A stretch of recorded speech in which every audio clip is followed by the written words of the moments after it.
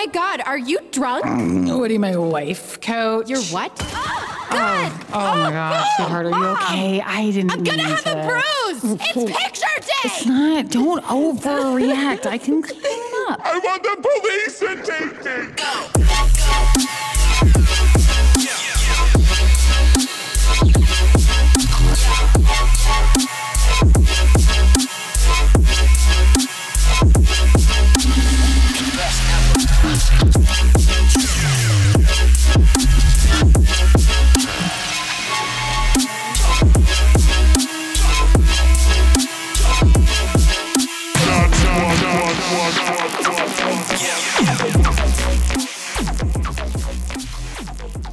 Oh, hey. What's up, you guys? How's it going?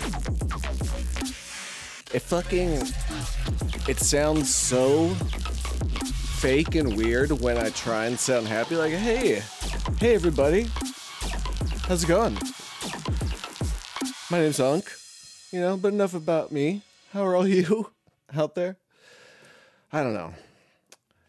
It's funny because I don't know, I've experienced this in the past, but anytime I've been around people and I've come off as being too happy, like overly happy about whatever the fuck, that is what, I've been known to be referred to as majorly sus, which stands for suspect for those who aren't, hip to the lingo. I know it's heavily sus when you're too happy.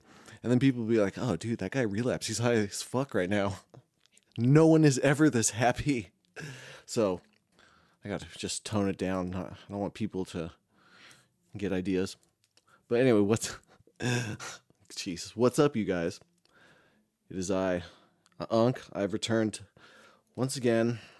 And here's an episode of, I don't know, whatever the fuck this is. I guess it's a podcast, right? So let's, as Philip DeFranco usually says, let's just jump right into it. There's a few things I want to, cover or bring up for this little quick intro, and then I want to quickly just segue you all to the story that was recorded. I don't know. First thing is first. What I want you all to know is a few things. First of all, I've been insanely busy. And it's very ironic that I'm this fucking busy because I'm literally the fattest I've ever been in my entire life. Like, literally, I sat on this fucking scale. I don't even remember or saw a number because all I saw on the screen, at least what I interpreted on the screen, was, oh, really, this number that I'm displaying doesn't matter because all you really need to know is, Unk, you're the fattest you've ever been in your life. You're getting fat, okay? And this, I don't know. It was a weird transition and weird experience for me because I've lived my whole life having this magical metabolism where I eat whatever the fuck I want and nothing happens to me. I'm unaffected by my diet and lack of exercise and, poor, decisions in what I put in my body. It finally is starting to affect me, and now I'm seeing the fucking horrible road I've set up for myself. But anyway, I'm super fucking busy. I have a couple of side hustles I've been working on. I've been fixing and taking apart, rebuilding, and working on computers to make money. I've been doing professional photography for artists who need professional photos for social media. I've been making money doing that. And a lot of my shit, my free time, has been on music production and learning how to be a better sound engineer. So, main thing I want to get across, because I can talk about gear and all this shit forever. I don't want to bore you with that. I'm just wanting anyone listening to know I have been taking steps in improving, the format of the episodes of this podcast, and just to try and take more time into making the episodes flow and sound better and make your listening experience just more enjoyable. Another thing is, it may, like I said, it may take 2-3 weeks to do an episode, but I feel like they come out better because of it. So please understand, I don't feel like rushing episodes is just a great thing to do right now. It causes, content creation burnout's a real thing.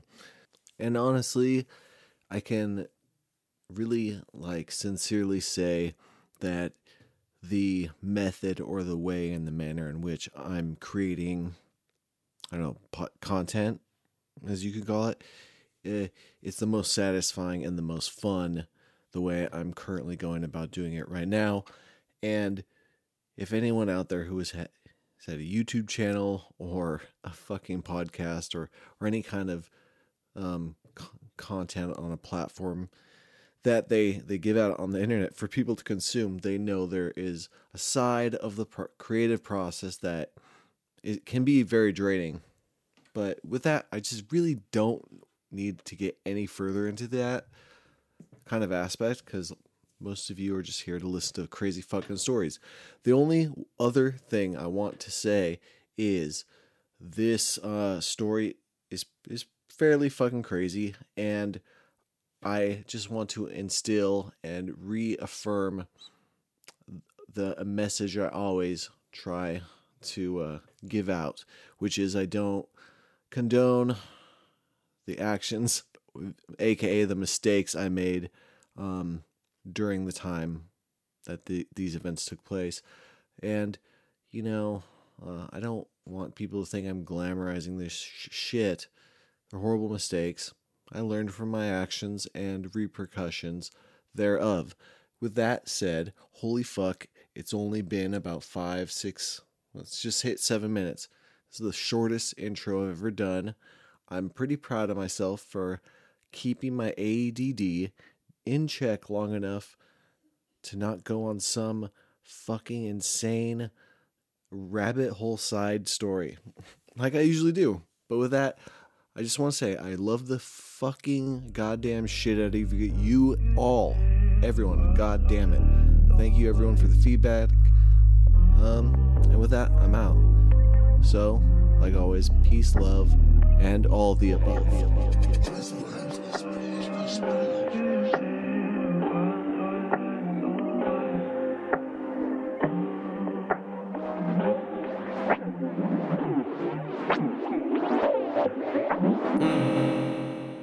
So to tell this story, we have to take a dive all the way back to the year 1999.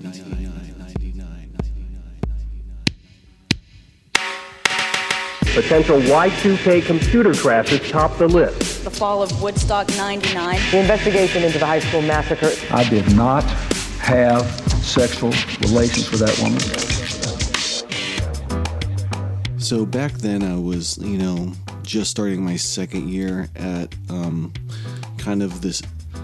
my newer high school. It was Rio Grande High School, or AGHS. I did 7th and 8th grade at middle school, which was Paulding Middle School, or PMS, as it was abbreviated to. But when back then, middle school was just 7th and 8th grade, and then 9th, 10th, 11th, and 12th grade is high school years. Freshman, sophomore, junior, senior year. So 1999, I'm a sophomore in high school, just starting that year out. I was really getting into skateboarding, getting into punk rock music. I was playing guitar in this crust punk, death metal band called Homicidal Deviation.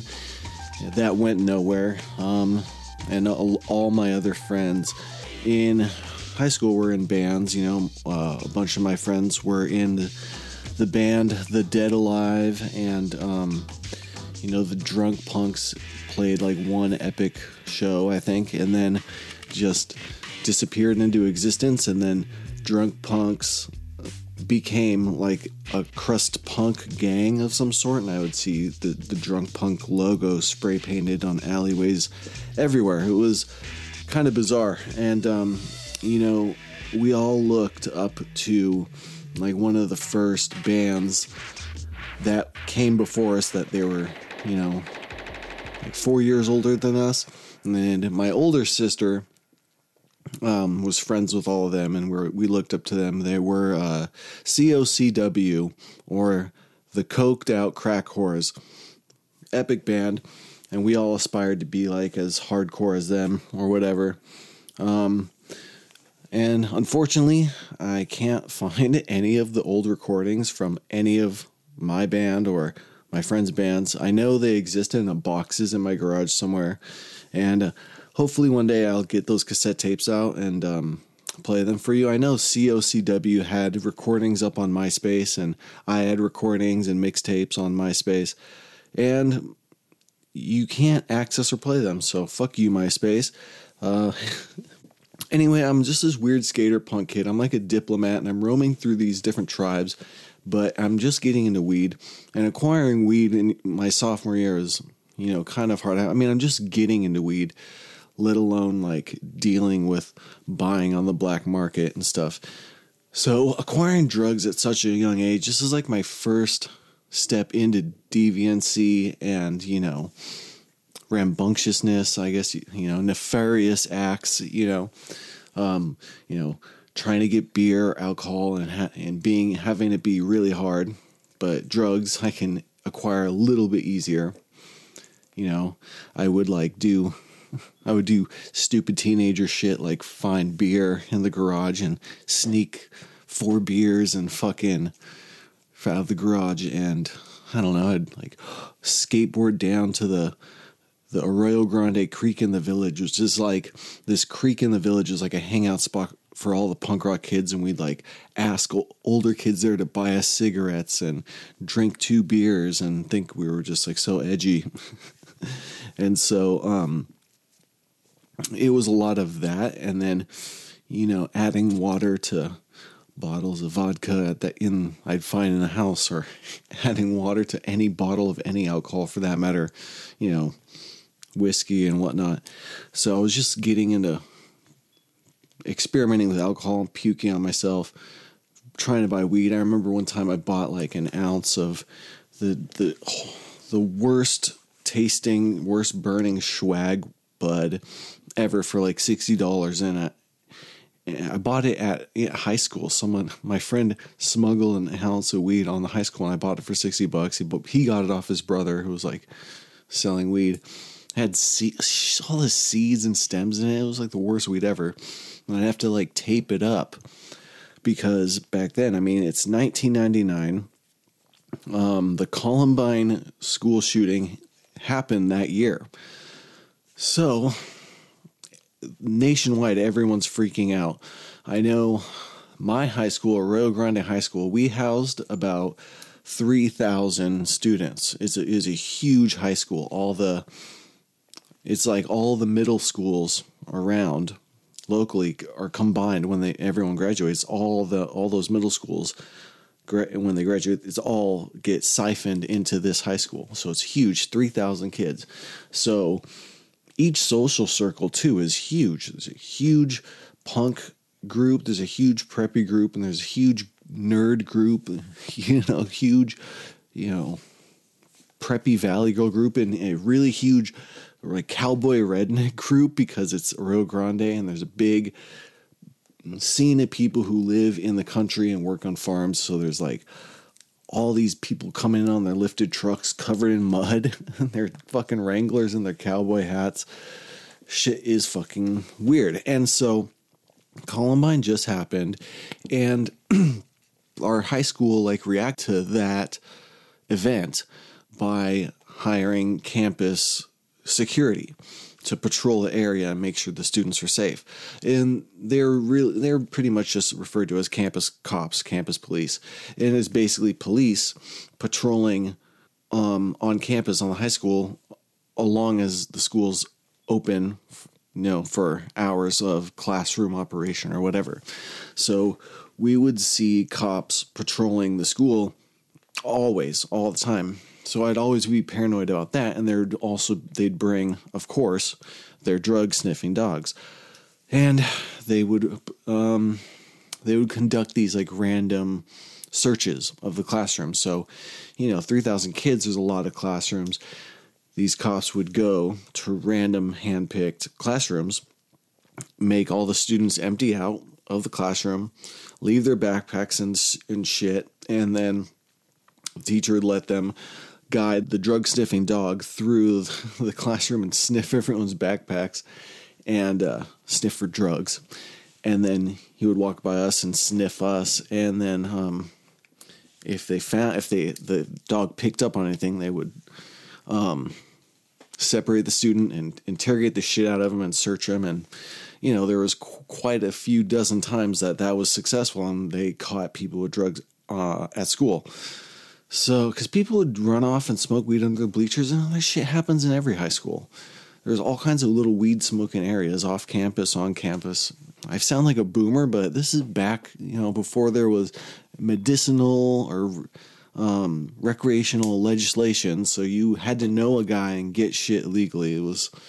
It sounds so primitive and ancient, I know. But so anyway, I bought this ounce this one time, and I'm fucking paranoid because plenty of times that dog and handful of officers came into my classroom and I got sniffed out.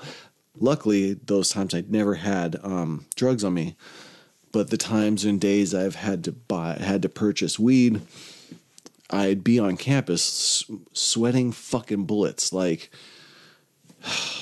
all the way down my body and into my ass crack. I'd just rainforest of sweat because I'm paranoid as fuck.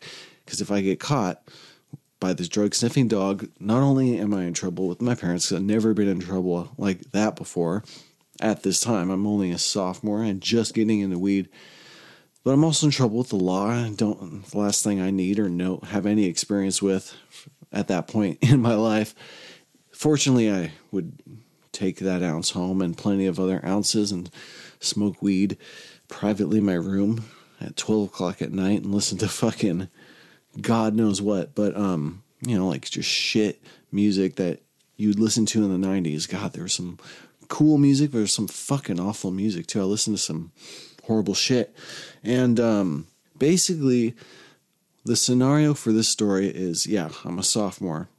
I'm at this particular night, I'm hanging out, or I'm about to hang out with my best friend Pat. He got me stoned for the first time. We got drunk for the first time together, like my high school come up buddy. I knew him since grade school. Like we rolled with all the deviant burnout crews or crews that would later turn into burnouts. I don't know. So I'm with him. I'm with my buddy Josh.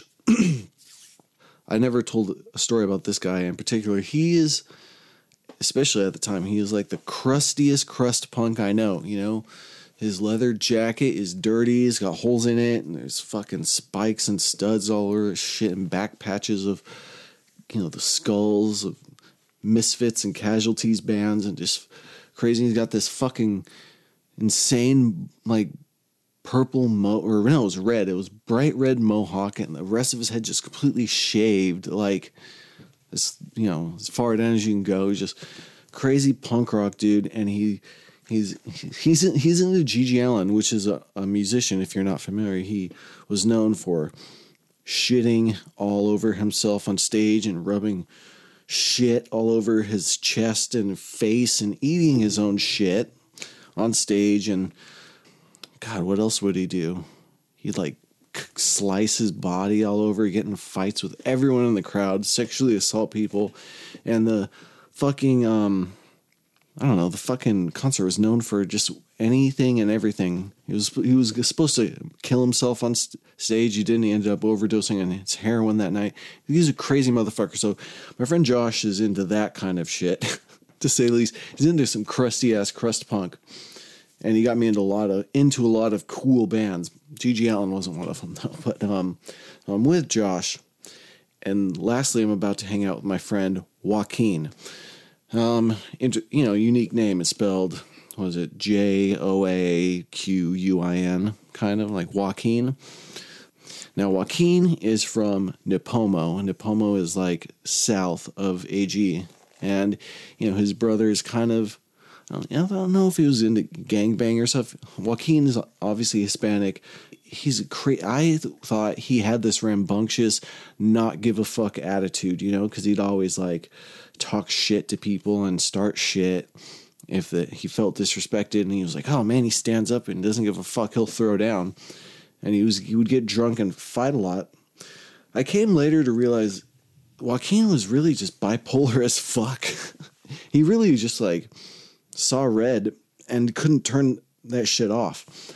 And, you know, when people or when authority figures kind of crack down on him, like they would all of us for getting drunk underage and trying to do drugs and stuff, he'd really put up a fight. He has fucking crazy stories of running from the cops, escaping from fucking mental hospitals. And I remember this one time, Joaquin had gotten drunk, and it was very late at night, and he was super drunk by himself. He was blackout fucking drunk, and he broke into the goddamn subway in Nipomo. He smashed the fucking window door of the subway, and this fuckhead was so drunk and blacked out. He smashes the door of the subway, and he breaks in, and his drunk ass starts making a sandwich. He doesn't go for, like, I guess, money. I don't even think they keep money in the register after they close, but he fucking, he smashed the window, broke in the subway, and he got food supplies together, and he sat down, made a sandwich. He sat down at the table, and he fucking ate it. And needless to say, the police showed up and arrived to the scene with his drunk ass inside making the sandwich eating a sandwich he made. And he got in trouble for that nonetheless. But, just to showcase what kind of antics my friend gets into at, on just a high school level, sophomore year. Anyway, I gotta find that guy. He's fucking crazy. But anyway, I thought he liked to get drunk and get wild. But no, he was bipolar as fuck. And at the time, currently at this particular time, Joaquin had a broken fucking leg. He had broken his leg bad as fuck trying to skateboard in Nipomo down a steep ass fucking hill. And this part of Nipomo is kind of on the mesa, and there's these giant mesa trees that drop these, like, I guess, seeds. I don't know. They're pretty fucking big, and they're notoriously known for it being like, if they're in the road and you're skateboarding and your wheel catches one of these things, you're gonna come to an immediate stop and go flying. And so Joaquin was like skateboarding drunk as fuck, trying to bomb down this hill, and essentially that exact thing just happened. One of those crazy things on those trees, those seeds or something, caught on his wheel. And he flew forward and broke his leg so bad, like the bone was fucking sticking out of his leg. So he had to get this gnarly fucking cast. And he was just hobbling around on crutches at school. And the funny thing is, or the joke I would make, I thought this was hilarious. People would be like, hey, where's Joaquin at right now? I'm looking for him. And I'd be like, well, I know where he's not. He's not walking around somewhere.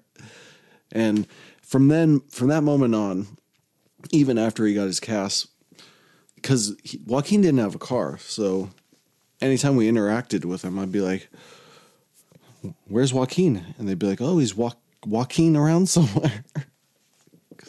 His name sounds like walking. I don't know. That's not very funny, but I thought it was fucking hilarious in high school. So whatever. Anyway, Joaquin has a huge fucking cast on his leg, and he's hobbling around on these crutches. I'm about to hang out with these three unique individuals. Pat, my best friend, he's kind of a skater punk like me. Josh, this crazy hardcore crust punk. And Joaquin, the insane, drunk, bipolar friend from Nipomo. And myself. We all know how fucking horrible I am. So we're kind of, a wild bunch of people. And we're in high school. Hormones are just hitting us. And we're just realizing and being introduced to how fucked up and, insane the world is. And we're just starting to experiment with alcohol, this combination leads up to some exciting events that take place. So anyway, I'm about to hang out with these three guys. I'm in high school. I have no car yet. I'm this little fuck up skater punk kid who's just starting to smoke weed and become this weird burnout. My grades are slowly going downhill. And then on this particular day, I have in front of me a bottle of awesome combination that I made, which is, a 75-80% Wild Turkey whiskey and, 25 to 20% very flat, uncarbonated Canada Dry ginger ale. And this is in a big water bottle of sorts. Now, I acquired this Wild Turkey from my parents because they had a little alcohol stash. Me being the rebellious teenager without a cause that I was, I poured a little bit into this bottle and made my little combination and, refilled what I had taken with water like every teenager does in America. I mean, come on, you did it out there listening. You filled your parents' alcohol bottles with water to try and cover up that you're drinking the shit. I know you did it too. And I know kids are doing it right now as you listen to this podcast. Anyway, so I have this bottle and I'm meeting up with my three friends on the consensus that, hey, let's hang out somewhere and we're going to drink this alcohol. Cool. Because, when you are, I don't know, how old you're, 17? I think you're 16, 17 as a sophomore. When you acquire shitty swag weed or water bottles of stolen alcohol from parental units, this is like a rare item in a video game or something. You don't get this very often. You don't see this very often. You're not, it's not easy for you to come up on. So when we do, everyone else is like in awe, like, ooh, yeah, let's go hang out somewhere. Now, by my parents' house, there was just, especially back then, Rio Grande was like an undeveloped, nowhere town. It still kind of is, but back then, a lot less businesses in the area, a lot less neighborhoods. Over the years, it's like doubled or more in size because everyone's getting out of LA, coming up here, or getting out of San Francisco, coming here. It's like a dead center point between the two cities. So back by my house, there was just undeveloped land, like a field. There's little walking trails, people walk their dogs in, but there's just fields of undeveloped land. And across the field, there was like a local movie theater, but just an empty-ass field. And I could ride my BMX bike through and whatnot. But over the years, especially back then, big business started to move in, and a Walmart had made a contract to buy this land and put a Walmart up where this just giant empty field was. So a few other businesses bought in, and there was just this giant construction development that happened, and then Walmart went there, and a bunch of other businesses went there.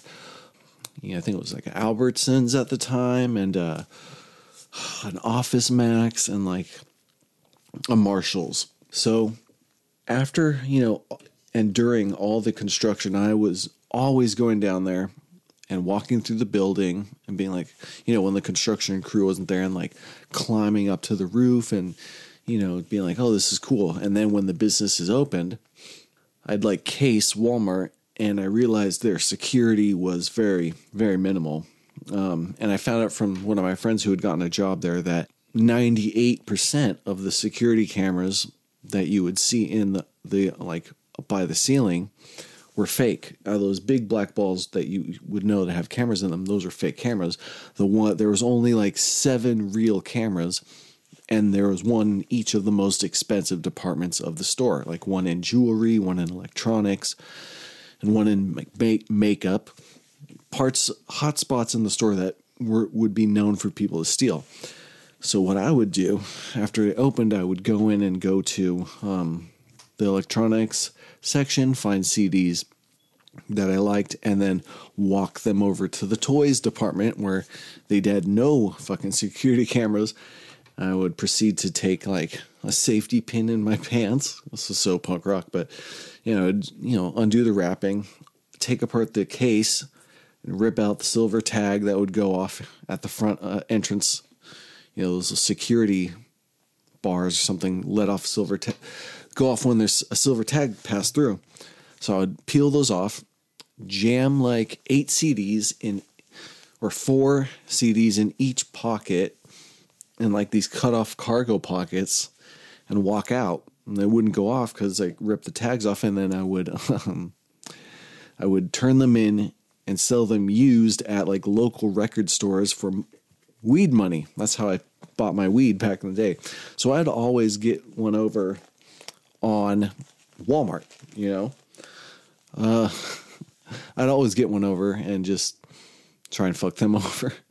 And at the time, Walmart, there was a big like hoopla about, all the local people were like, we don't want Walmart moving in. They're going to take out all the family-owned businesses and this and that and blah, blah, blah, blah. So, and my parents and I was just on the same train, like, fuck Walmart. I'll steal their shitty censored UCDs and buy swag weed with seeds in it. So our plan was to choose the back of Walmart, which is like a back parking lot, to get drunk. And then, because it's close to my house, we could walk back and they can get a ride home. Because they had Pat, Josh, and Joaquin are probably just all told their parents I'm going to hang out at Brian's house or Unc's house or whatever. So Walmart is our location to hang out. Now, Josh is really into, like I said, he's a crust punk, but he's really into the art of dumpster diving. Now, if you don't know, and if you're not familiar, dumpster diving is when you go behind a Kmart or a Target or a Walmart and you go through their dumpsters to find what kind of inventory they have thrown out, and you can come up on some cool, quote-unquote, free shit if you want. I don't know. I wasn't really into it and didn't do that. It's not my thing. But Josh, swore by it. He said he'd get all kinds of cool clothes out of dumpsters. And, what's more punk rock than wearing clothes that you found out of a dumpster? So he said, yes, you'll find cool shit there. I ended up trying it once and didn't have much luck, but what I did find was a go-kart that was chained in a certain section of the back of Walmart, which I cut the chain and took that bitch home. It wasn't easy. There wasn't gas in it, and I couldn't just start it up. But we'll get into that story later. But yeah, Josh is like, yeah, dumpster diving. So he wants to, while we're getting drunk back here, he wants to go dumpster diving in Walmart's back dumpsters and see what kind of booty or loot he can get and come up on. So we all meet up. I have this alcohol, and we're, I think we have some cigarettes, alcohol and cigarettes. We had no weed. I don't know what, but the four of us, we meet up, and we're smoking cigarettes back there, and we're drinking this god-awful Wild Turkey Canada Dry mixture. And and Josh is trying to go through dumpsters, basically. And so most of the dumpsters have jack shit all but trash and disgusting stuff. And what we quickly find out and discover is that the dumpsters that have the quote unquote good shit in it, they have fucking giant metal bars that cover the lid with locks that keep them in place. So you can't open the dumpster because they, know about dumpster diving and they don't like it. It's apparently illegal. If you get caught by the cops dumpster diving, they'll jam you up essentially. So we're already kind of paranoid and on edge because we're like kind of like giggling at it. We're like, oh, we're so edgy. We're breaking the rules. Because fuck, we're sophomores. This is like new territory for us. So, yeah, metal bars over the good shit. You could kind of lift the lid open like maybe a couple inches and try and see inside. But this is like the afternoon and it's dark in there. You can only see like, you get like a little glimpse of like cool items that you would want to get. But to get them, you have to get this lock. You have to either cut it or have a key to get the lock off and remove the bar, let it down and open it up to get in. So we're like, well, that dumpster diving session was kind of a no-go. I guess Kmart doesn't have this technical locking system on their fucking trash, but Josh is digging around this dumpster area because all these dumpsters are barricaded by this perimeter wall and a little gate. And he looks at by the side of the dumpsters, and he finds this giant can of it was like paint thinner. And so he's like, look what I found. I found it had to have been like lacquer or paint thinner. It was like some very flammable chemical liquid solvent kind of application. So by that time we each had taken about, 4 or 5 good swigs of this wild turkey. So we have a pretty fair buzz going on when Josh finds this paint thinner shit, and me and my friend Pat were just been skateboarding around while Josh has done most of the dumpster diving at this point, and we're drunk and we are pissed we didn't find anything from dumpster diving, because if you're gonna fucking stand and dig around in a trash can full of trash, you want to at least have it be worth your while. And when you're drunk, you just feel like you've been, you're so let down and, fucked over by the man that you didn't find anything good in their trash. But someone says, or someone gets the idea, let's set it on fire. Let's set this paint thinner or lacquer or whatever, let's set it on fire.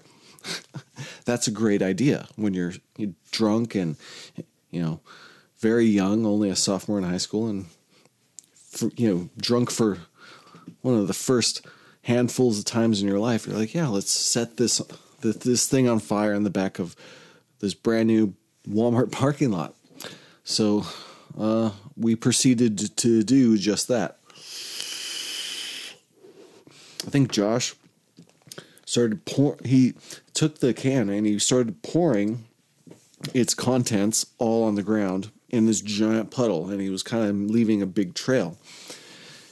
And it was a lot of fucking paint thinner, and someone had gotten our cigarette lighter and tried to set it on fire. And so we're trying to light this shit on fire. This is why I say I don't know if it was paint thinner or what kind of solvent specifically it was, because its flammability was very strange. It didn't immediately catch on fire like gas would or something. It had a very, very small, very little flame, nothing. And we're holding the lighter there for a while on this liquid, and we're like, oh, it only has a little flame. What the fuck? This is weak sauce. This shit's supposed to be, it says flammable on the can. What the fuck? And so we just walk away, and we continue on our adventure down to find more dumpsters and let the flame just burn out and leave it there like naive young idiot teenagers we are. And about, I would say 45, a minute, maybe a minute and a half later, we turn around because we see some kind of light in the distance.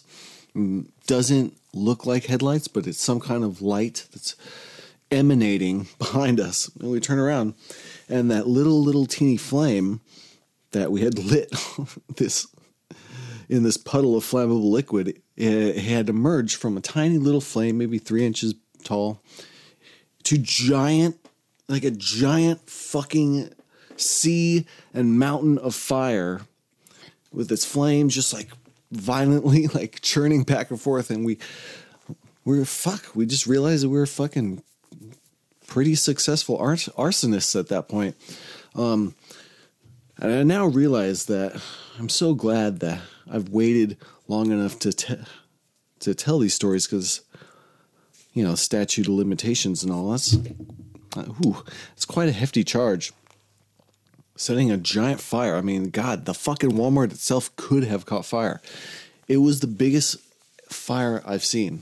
It was huge. It was fucking huge. I mean, yeah, I was a small kid at the time, but still, I was like, oh, we kind of just stood there drunk in awe. Just like, shit, this fire is fucking intense. And then that's when we saw the headlights of a giant like Ford F-350 or something. And we went from, oh shit, this fire, to, oh shit, there's just trucks pulling up right to us. And I don't know what everyone else was thinking at the time, but what I was thinking at the time was, oh, we're busted. This guy's coming to apprehend us and perform like a citizen's arrest, because we started a giant fire. We were about to get in major trouble. And my instinctual instinct was run. It was run. And that's exactly what the fuck I did. I think even just like out of like a movie, like the Sandlot movie, someone was like, run. Like, we didn't fucking know to run. But anyway, that's what we did. We fucking ran. I don't even know where the fuck Josh is at this point. I don't even fucking see him everywhere. I look over at Pat, my best friend. We're both holding our skateboards, because we're the only ones who brought skateboards, because we're like the skater kids. And we're like, oh, we just fucking ran. Like, it just like that. Boom. Fucking ran. We start running. This fucking guy gets out of his truck, puts his truck in park, headlights still on, thing's still running. He starts fucking chasing us, right? And so we're like, that's when my adrenaline really kind of peaked. I was just like, oh shit, this guy is a full adult trying to apprehend us, and he's running at us. Like, he's really set. He's dead set on fucking taking us down. We really have to put as much energy into our fucking leg function as possible. And we just fucking ran. We ran hard, and I didn't even look behind me. We ran really far. And thank God at some point, we turned around and he was gone. I think he had eventually just turned around to tend to the fire. I think he was trying to find some way. I think he had some water jugs in his car, and he was trying to like put out the flames. And by the way, Joaquin, he still has a giant cast on his leg and crutches. And what I found out later, because I didn't like stay back to see or find out, he was trying to run too. Because, I mean, we're getting chased by this fucking guy. So Joaquin's trying to get the fuck out of there. He's hobbling as fast as he can on his crutches. And when he gets to this part he crosses the street where the parking lot's on, and there's a little gate. A little no, not a gate, a little fence, like a little post of fence. And he just falls over it and then just lays there and hides. Because, I mean, what's he going to do? He's got a broken leg. He can't get far. Escaping, he can only escape so fast or so slow. So he just hides laying on the floor, on the dirt. Me and Pat, we fucking run all the way to the corner end of the street and this back parking lot area. And where on this road, on this giant corner, there's this like dirt walking trail up the road. But on the corner is a giant sign, again, etched into the sign. It says Rancho Grande, which is the neighborhood that my parents lived in. So it had a bunch of bushes and spotlights, and I think it even had a flagpole or some shit. And so me and Pat just run into this, and the sign itself is built onto this little mound of a hill. So, you know, people don't walk to the sign, but they walk around it, and there's a little dirt trail.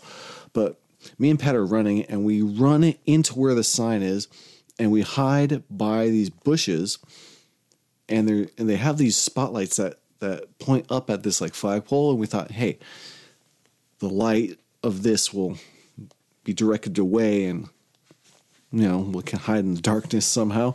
I don't know what our logic was. The only thing I thought was hide in these bushes. So me and Pat are hiding in these bushes, trying to regroup, find out where our friends are, and see where the guy is who tried to chase us, try and just see what's going on. And we're staying really silent because we don't know who else saw us, or it's like this is in the first 10 minutes or so of what happened. We're hiding. We look up the road because we see a bunch of lights and headlights.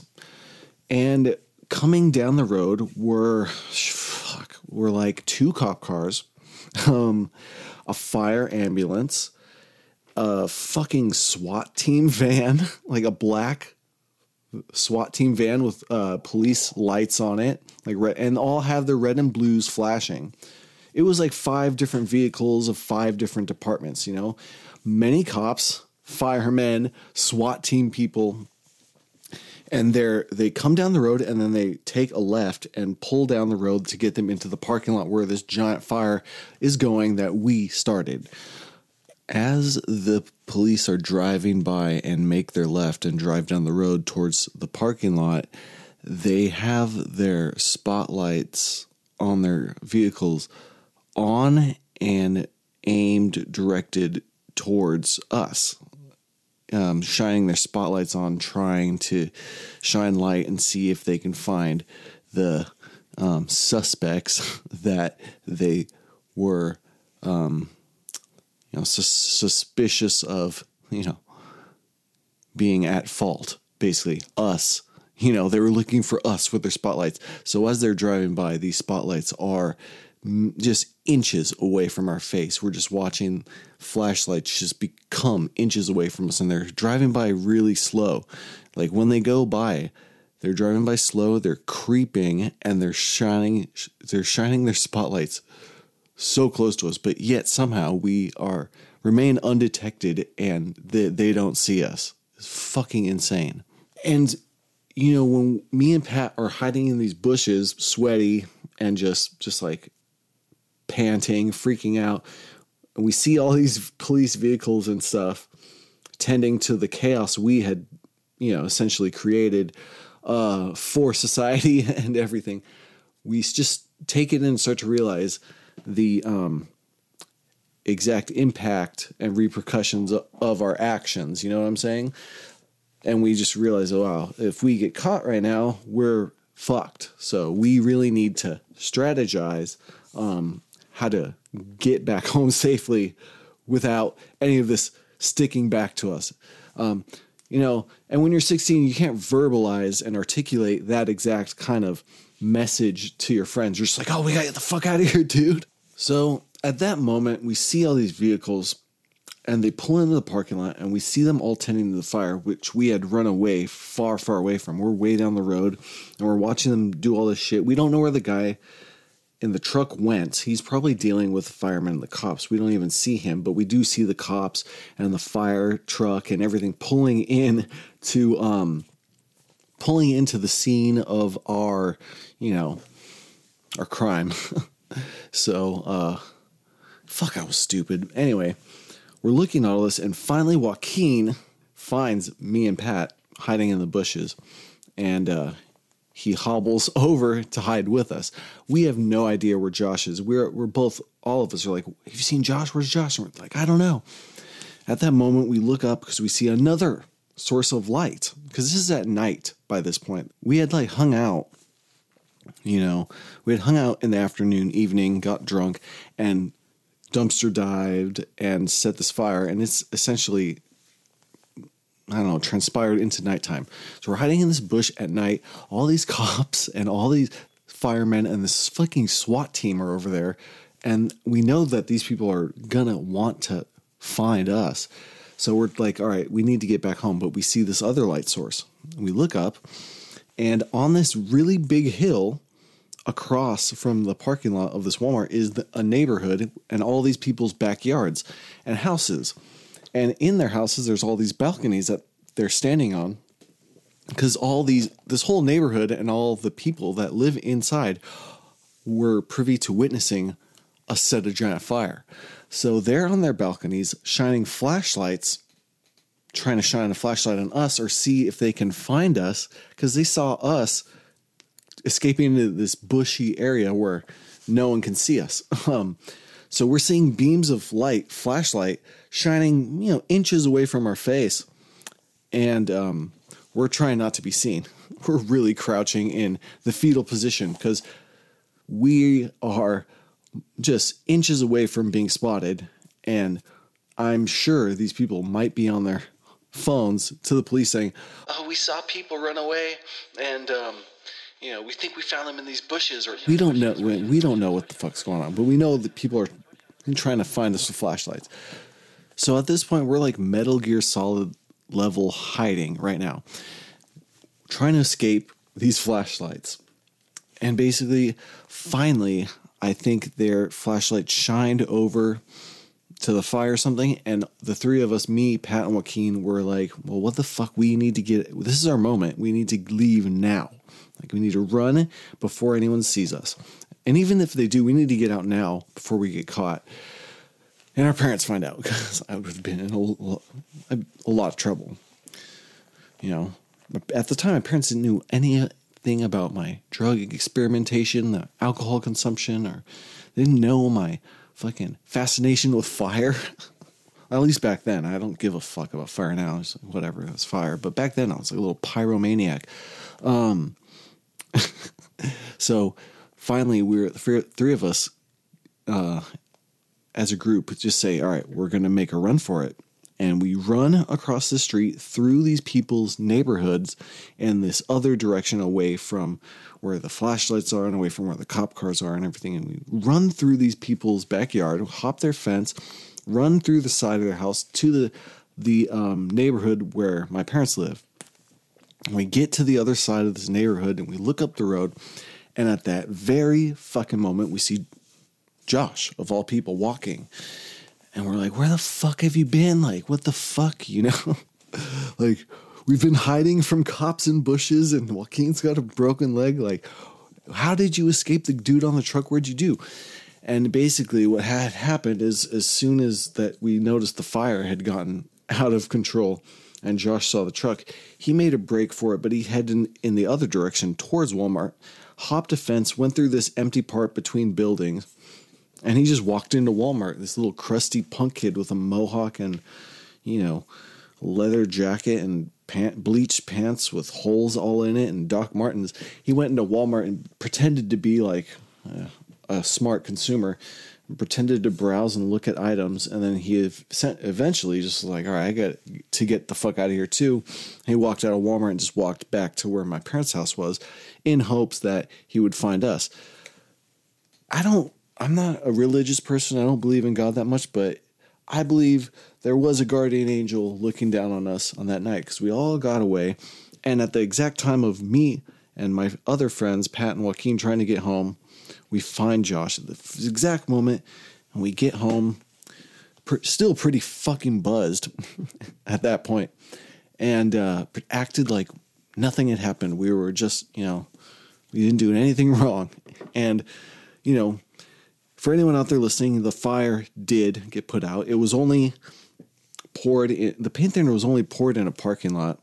So essentially the fire just got really big in a really giant empty parking lot. The flames and the flammable liquid were nowhere near the Walmart building or the Office Max building or anything. So we didn't get super close to catching the building on fire. And we weren't trying to catch the building on fire. We were just Beavis and Butthead level stupid, fire. Cool. Fire.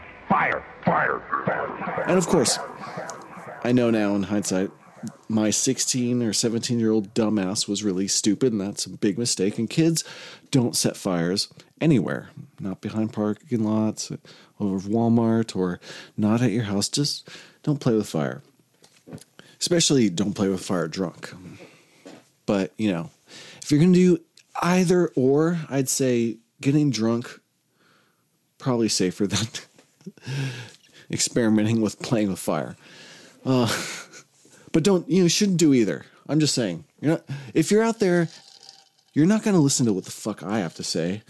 And anyone who is weighing my opinion on the subject of, experimentation or any kind of bad activity, they're going to do the opposite of what I tell them anyway. But for the sake of morality, don't do drugs and don't start fires. But yeah, that was a fucked up night. We got home safe and that was great. I would later, go on to go to fucking a shit ton of crazy shows, still be in my shitty band Homicidal Deviation, which went nowhere. And I'd play shows drunk and vomit on people. And Josh vomited on everyone. He was the most punk rock person of anyone I knew. He did a lot of puking on people. I think he ate people's puke. It was pretty hardcore. I just puked on other people. I wouldn't let them puke on me, or I tried not to let them puke on me.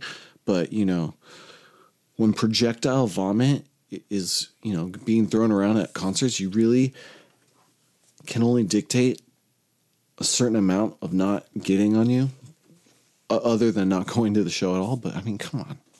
We always tried to sneak into concerts even though we weren't of age. I remember we got into a Link 80 show, and my friend Maddie ended up doing whippets with the lead singer of Link 80. He would, and I would have done it too if I stuck around with him. I got sidetracked trying to hang out with some cute girl.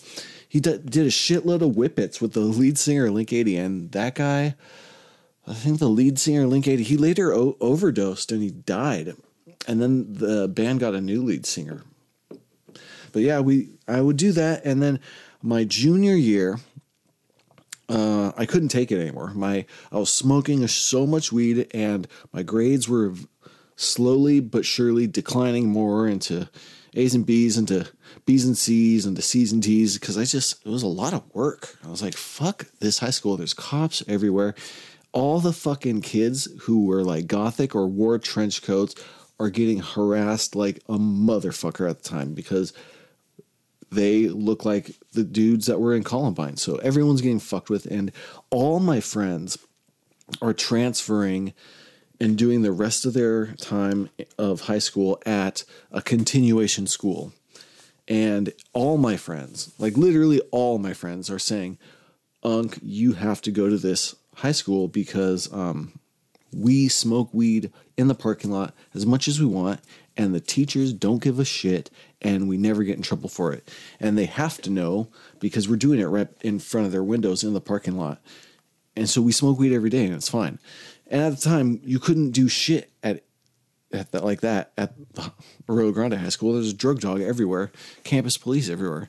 So for me, logically, the smart move is to transfer to this continuation school and smoke weed all the time, which was what I eventually did. And in next week's episode, I'll get into my last years of high school at this continuation high school, smoking weed all the time and getting into other drugs, snorting shit up my nose. That who knows what the fuck it was, but yeah. So sorry, this went on a little longer than I expected, but yeah, I mean, I ran from cops, and involves a bunch a fucking SWAT team at 17, 16. Jesus fucking Christ. And one of my first experiences with alcohol. There's a few others, and there's a few other really deviant things I've done in that Walmart or in that Walmart parking lot that I probably won't record anytime soon. But yeah, I did some fucked up shit at that Walmart. But this is probably one of the most fucked up things. But like I said, everything happened and ended safely. No one got hurt from, as far as I know. Everyone got home safely. No one got hurt. So it was, I don't know, a social experiment where the lesson was learned is don't start fires and don't drink alcohol. Nothing ever really happens wonderfully on fucking drunk. So with that, I'm out. But yeah, I love you guys. And I'm excited for the next few episodes I have coming up. And that's all I'll say. But hope you're all doing good. I love the fucking shit out of you. And with that, I'm out. Peace, love, and all the above. Every day comes away in different